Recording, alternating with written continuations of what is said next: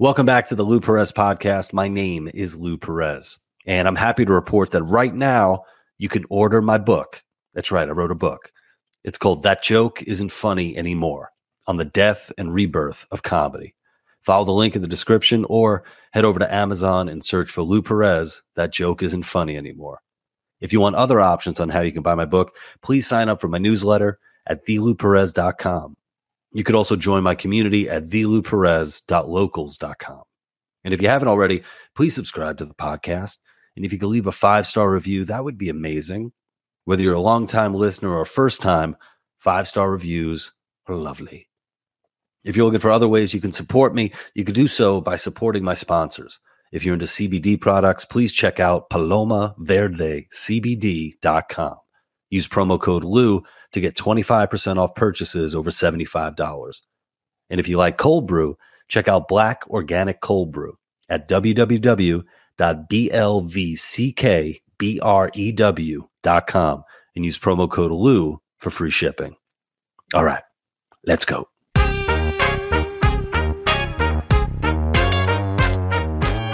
Well, Lou, thanks for joining the show, and I like the fact that we're going to go back and forth and just have a real conversation, and both of our audiences can share and get something out of it. But I want to start with something I noticed about you on Twitter, and I guess you follow me, I follow you, and you're always funny, and you're kind of gentle at times with your humor, I think, as opposed to some other folks. But I have to say, I think you're throwing a little more of the sharp-elbowed tweet out there now and then. Is that a fair take? And I was kind of curious why, because I tend to think of you as one of the more reasonable voices, and you still are, but I sense an edge to your commentary of late. Yeah, I wonder what's happening to me.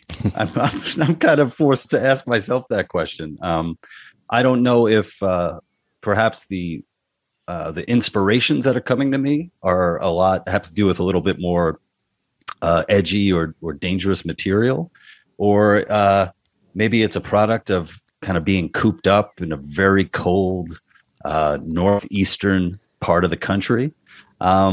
But I think the one thing I would say is I at least I hope that anything that's coming out, if it whether it has edge or it's a little bit more playful, I hope it's at least a little original. I hope people are getting at least that from it. And who knows, maybe I'll be doing a little bit more upbeat, happier stuff. Yeah, I'm hoping current events plays into that. And your stuff is always funny and interesting and thought provoking. I don't know. I think maybe I'm too self-analytical because I sense it in myself sometimes too. And so I have to remind myself, hey, don't be a downer, don't be so hardcore, don't be so political, throw some fun stuff in there, and I'll just put a picture of my dog on Twitter and just kind of shake things up a bit. Well, I think that says a lot about you and other people like that, where that rather than just allowing social media to be sort of the the unfiltered kind of garbage factory that it can be, you actually take a step back and say, hey, what is this saying about me, and do I like what it's saying about me? Yeah. And I think that's something. I think I look. I've been on probably Twitter for over a decade. I can't even believe that. There's going through all different stages of career development and all that. I haven't been doing a lot of sketch comedy videos, so there might be something to that. Where when I was producing a lot more sketch comedy, kind of my focus was on being able to write a 3 to 5 page script and to produce it and edit it and get it out there. Whereas maybe that took a little bit of the that essence away from Twitter. Interesting. Actually, I reached out to some people on Twitter, I think last week, and said, hey, what are some fun accounts I can follow, uplifting, inspirational, motivational, just because I wanted to have more of that in my life and in my voice. And we're both entrepreneurs in ways. We're kind of creating our own business and blazing our own trails, for better and worse, at least in my situations. So I think you have to be extra careful of how you sound on social media. Oh, sure. I mean, it could get people can catch the worst of you. I mean, the idea that you can kind of be summed up in one line and then that paints a picture for for a lot of people, especially we've been following each other for a while, so you're able to see the different sides, at least of what I'm revealing on social media. Who was a really good uplifting follow, the lead actor in, what was that movie, Shazam, was it? Was Zachary Levi? Yeah, he was like I remember coming across his work, and he dealt with, I guess, haters in such a positive, Zen-like manner, that there was, it was nothing but enlightenment and kindness and wishing the best for the, for the other person, even if the other person kind of came at him hard on Twitter. And what's funny, I haven't seen his stuff in a while, so maybe he was like, you know what, I gotta get away from this. He did a Seacrest out on us. I actually find that Pat Sajak can be very funny. Yeah, he's right of center, but he doesn't really get too heavy in the mix. But he's very self-deprecating and kind of, taking his own community to task, and I find that very enjoyable. Yeah, I mean, well, isn't it interesting that a lot of game show hosts seem to be, right of center or libertarian? I almost feel like they're almost like double winners. Like they sort of won the lottery in that they, are able to host a game show, and also they won the lottery by being born in a country where they can host a game show. That's right. And also, I think they meet such a wide swath of Americans. Maybe that has an influence on them, but it is interesting. A little bit like SNL alums seem to be drifting to the right of late once they leave that atmosphere, the ecosystem. Yeah, for sure. One thing I've been doing a lot, and I'm sure I'm boring people at this point, is talking about my book, Virtue Bomb. So I know you have a book that's on the way, not quite there yet, but coming soon. And I love the title, That Joke Isn't Funny Anymore. So give us a little bit of insight. I know you're sort of knee deep in there, but what can you tease about it? Sure. So the quote, that joke isn't funny anymore, for all my Smiths fans out there, it comes from a track off of the Meat is Murder album. And it all started when I wrote an article that appeared in the Wall Street Journal at the end of 2020 titled How I Became a Far-Right Radical. And in the article, it was me pushing back against a academic paper that was about the supposed growth of right-wing echo chambers on YouTube. Very scary language. And in it, at the end of the paper, there was a list of all these different channels that they deemed far right. And wouldn't you know that my channel that I was working for at the time, We the Internet TV, was on that list.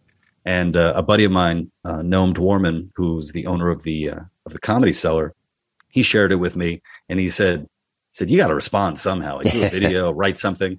And I was like, whatever. But then the more that I thought about it, the angrier I got, because I was like, wait a minute, I had just lost my job, and we were, I was a couple of months into, being unemployed and wondering where my career was going to go.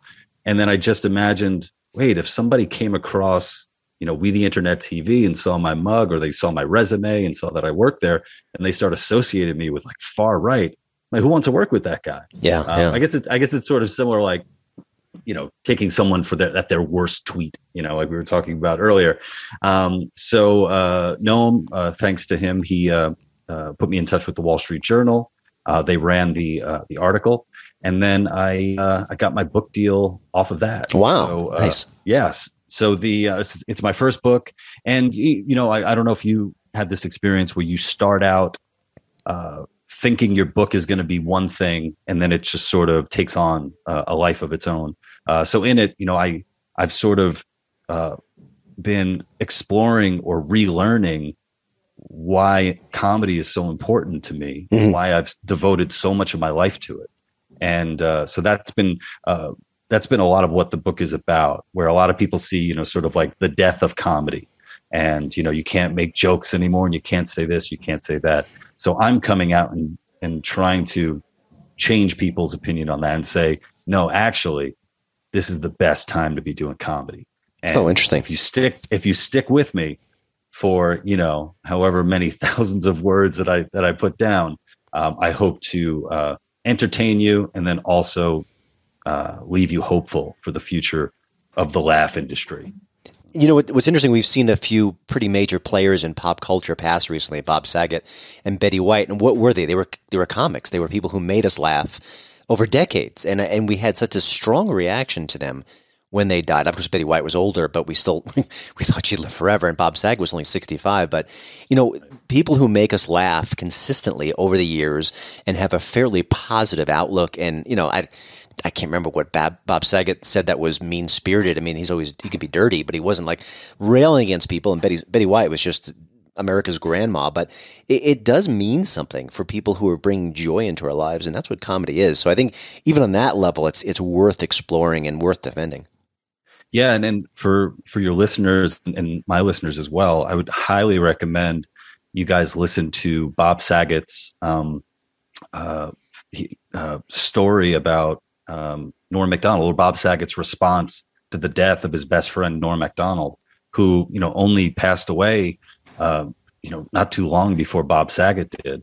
And the love that those two men, you know, had for each other, their friendship it was wonderful to listen to. And yeah, that there is something about someone who's able to make you laugh is, when you think about it, it's kind of rare. You know, you think about how many people you pass on the street, or how many people, you know, whose lives, you know, you're in or you come into contact with, and it's like, they're not funny, you know.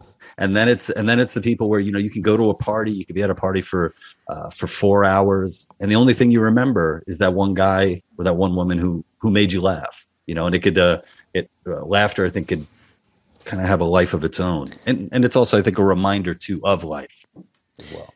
It's sad to me that the movie going experience is changing and the audiences have been dwindling, unless it's a superhero film. And even I think horror films have actually done fairly well during the pandemic. But I would think that there aren't many examples of it. But to me, the communal experience in a theater is great for, you know, like a Black Widow or something with the razzmatazz. But horror, when you're all scared and gripping your armrests and kind of have a collective sense to what's going on. But also comedy. If you see a comedy in a big theater with a whole bunch of people and everyone's laughing, it's more fun. And to me, it's kind of sad that part of it has kind of been missing in recent years, because they just don't make that many comedies, and they certainly don't make that many good comedies. So it's, you know, I feel like that's another money left on the table, because Hollywood could be bringing that to the attention and could be getting some more cash out of it, and yet they're kind of passing up on it. Yeah, and I know you've written about this before, and I actually, when I read one of your articles about it, sort of like the death of the comedy feature film, I was like, oh no, me and my partner just wrote a comedy, and it's a feature. Oh no, but yeah, I'm trying to remember the last comedy that I saw in the theater. I remember I saw Borat in the theater with two of my friends, and I laughed so hard.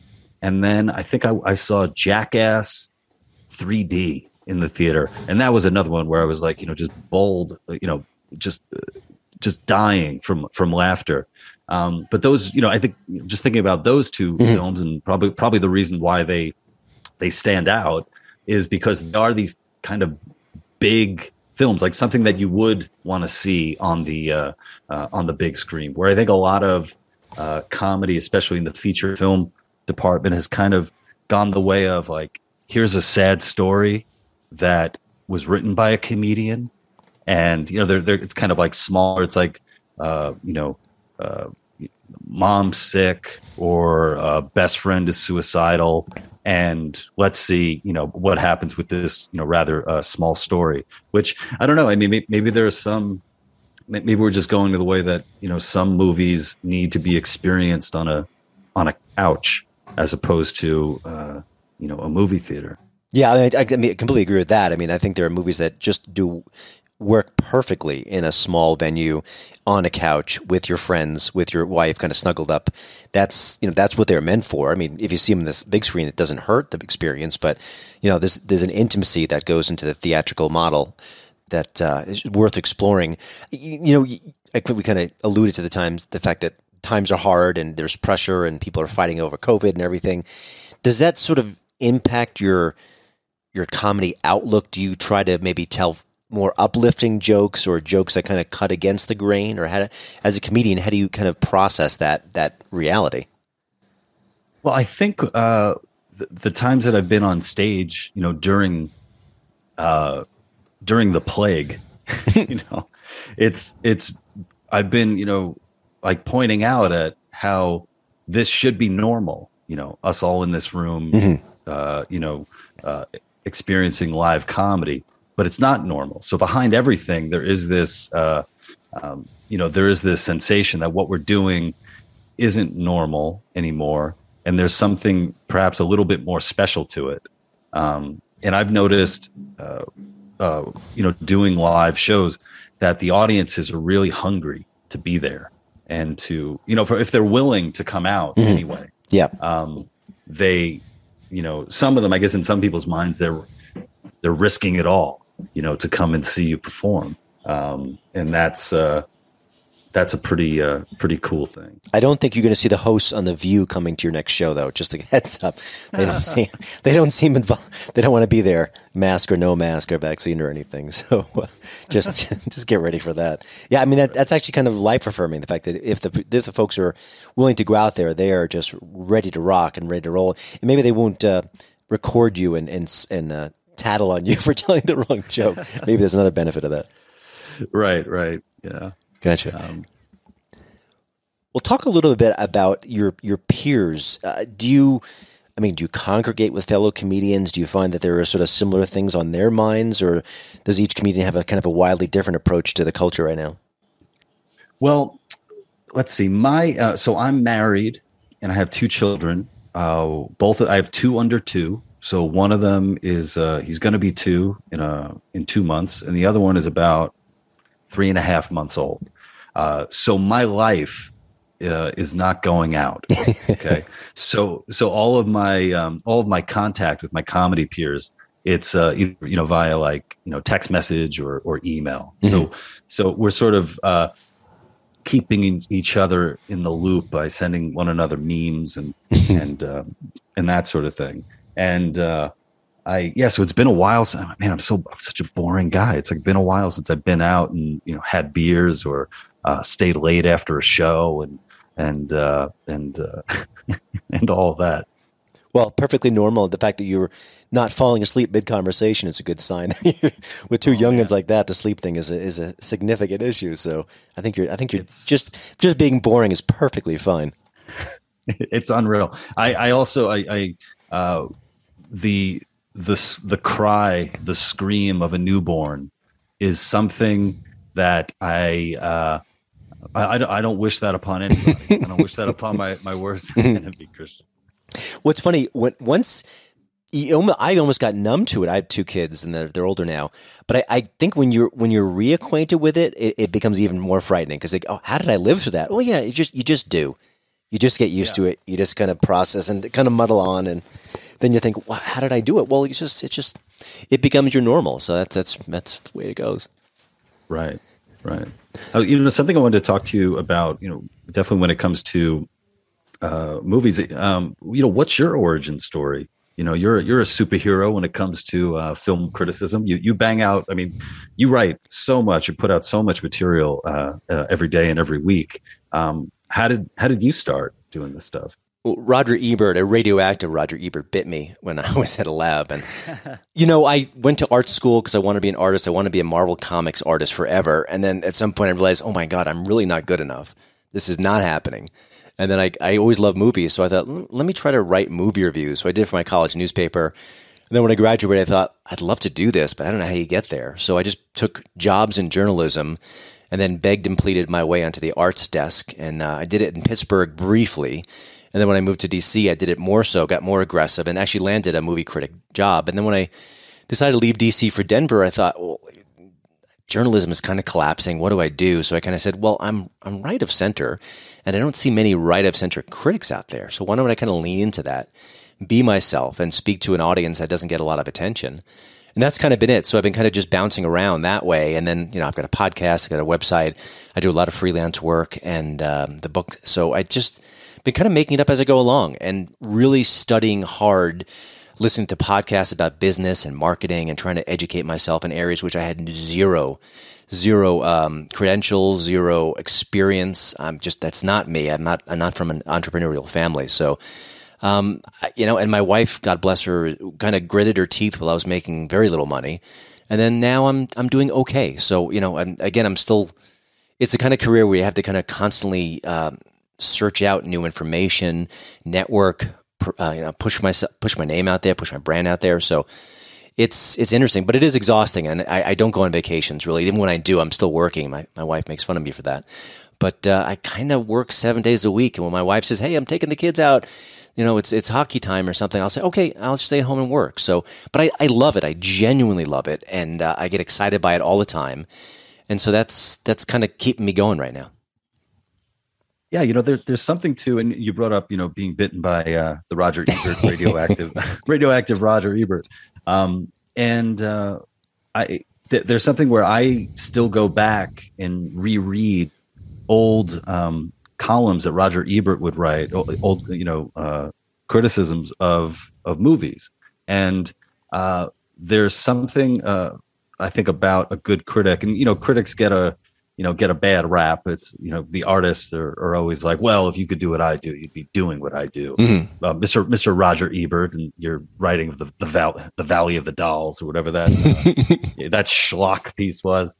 But I think the sign of a good critic is when you read their work and you find something more in the work that you both shared by going to see it. And So that's something I like. In addition to your work, I enjoy reading Kyle Smith as well from he's great. National Review, and I think I think that it's important to have well written criticism. There's a level of trust there as well, where there are critics. I remember this one art critic in particular named Jed Pearl. I think he wrote, it was like the New Republic, and he would, it seemed like everything that he wrote was just him just destroying a museum, whatever exhibit they had on. So like anytime I wanted to, read somebody catty, I'd go and read Jed Pearl. But I think it's important, I guess now where I am, to read critics who I know are coming in good faith and like come in wanting to enjoy the work.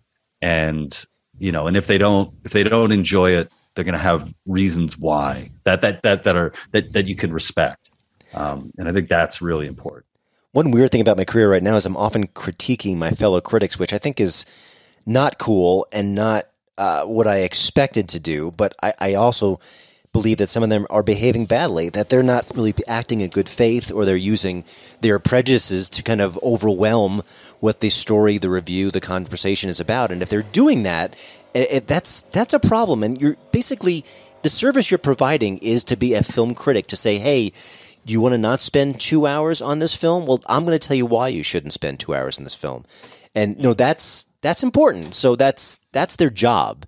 And even though I'm right of center, I can't look at a liberal film that's good and say, oh, don't you dare see that, because that might change your mind about this thinking that I had. So, I think too many critics these days are doing that. They're being aggressively just like propagandists. It's not right. And I don't think it's cool to call out critics, but I think when they do that, then you shouldn't. Heck, if I'm doing that and I'm guilty of it, I want someone to call me out too.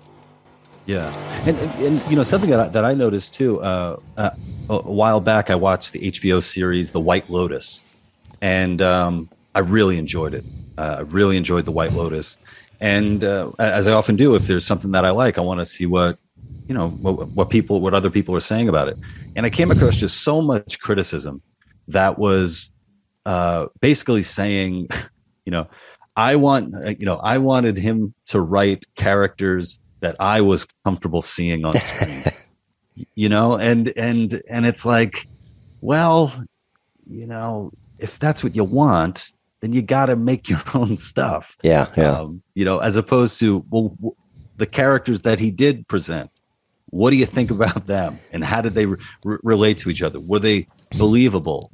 Did they feel authentic? What were the moments that stood out? So yeah, I totally hear what you're saying on that front. And by the way, if you're watching a movie and it's maybe set in a land where you don't live, or there's an occupation being portrayed that you don't do and have never trained for, I find that more interesting. I want to be open to other experiences and other cultures and other lands. We talk about diversity all the time, and I think diversity gets a bad rap sometimes because it's so aggressively pushed and not authentic. But, when Pixar puts out new movies about a culture I've never experienced, I'm in. I'm fascinated, and I want to live through that. Well, we have only a couple minutes left. Is there anything else you want to ask about me? Because we're kind of making this a dual interview, so I don't think we're doing a X versus Y. It's kind of a back and forth. So, yeah. Well, on the subject of critics and criticism, did you happen to see the documentary You Don't Know Me by any chance? I don't think I did. No. It's about what's it called? Showgirls. It's the documentary of the critical and cultural response to the movie Showgirls. Oh, I actually ran a review of that on my site from a contributor, but I didn't see it directly. So it was interesting. It sounds like. Yeah, I don't know. I don't know what the person that was on your site had to say about it, but I thought it was phenomenal. I thought it was really great, and in particular, how you could have a movie that is just panned, outright and just totally ridiculous, and then have basically a different pair of eyes see it and show you things about it that you didn't know before. And make it worthwhile to see it again. Oh, I love that. And by the way, your kids are too young, but my oldest son and I love watching extraordinarily bad movies and processing them in a new way. And so it's an odd joy. And I think I like it the best when it's an authentic voice. The movie Trolls 2, and I guess The Room with what's his name, Tommy Wiseau. These are bad filmmakers who are trying to make something profound. And they both failed miserably, but the fact that they tried so enthusiastically and couldn't pull it off is so endearing to me. And I suspect maybe there's a Showgirls aspect there as well. Yeah, and I hope that I get there one day, where I could do something with so much heart. I put everything I have behind it, and then it's the equivalent of like Trolls 2. Trolls 2. Excellent. Well, before we kind of wrap up here, I want to share where people can find you and get your work. Of course, your website is thelouperez.com. You can find his tour dates, information about his podcast, which is, of course, is a must listen. And I guess you'll keep people up to date on when your book is coming out. So check out all things Lou. I miss your work at We the Internet, but you got some other stuff happening now. And if you go to his channel, there's some funny stuff. There's little bits, there's sketches, there's the podcast as well. So lots of content you're putting out. Thank you so much. And I'm really looking forward to Virtue Bombs for sure. Congratulations on the book. I have a little idea of what went into that. And I'm very happy that you made it through and that it's out there in the world. And I think the most arduous part is the promotion cycle. So you'll be enjoying that in a few months, I'm sure. Right on. Excellent. Well, thank you, Lou. One of the best voices in comedy out there. Check him out wherever you find him, on a stage, on the internet, on YouTube. And we will do this again, and probably when your book comes out. Thank you so much for listening. And again, please order my book, That Joke Isn't Funny Anymore, on the death and rebirth of comedy. Just follow the link in the description or head over to Amazon and search for Lou Perez, That Joke Isn't Funny Anymore. And please subscribe to my podcast. Leave a 5-star review. Why not? Sign up for my newsletter at thelouperez.com. And if you want other ways to support my work, you can join thelouperez.locals.com. And of course, be sure to support my sponsors, PalomaVerdeCBD.com. Use promo code LOU for 25% off purchases over $75, and Black Organic Cold Brew, BLVCKBREW.com. Use promo code LOU for free shipping. Thank you.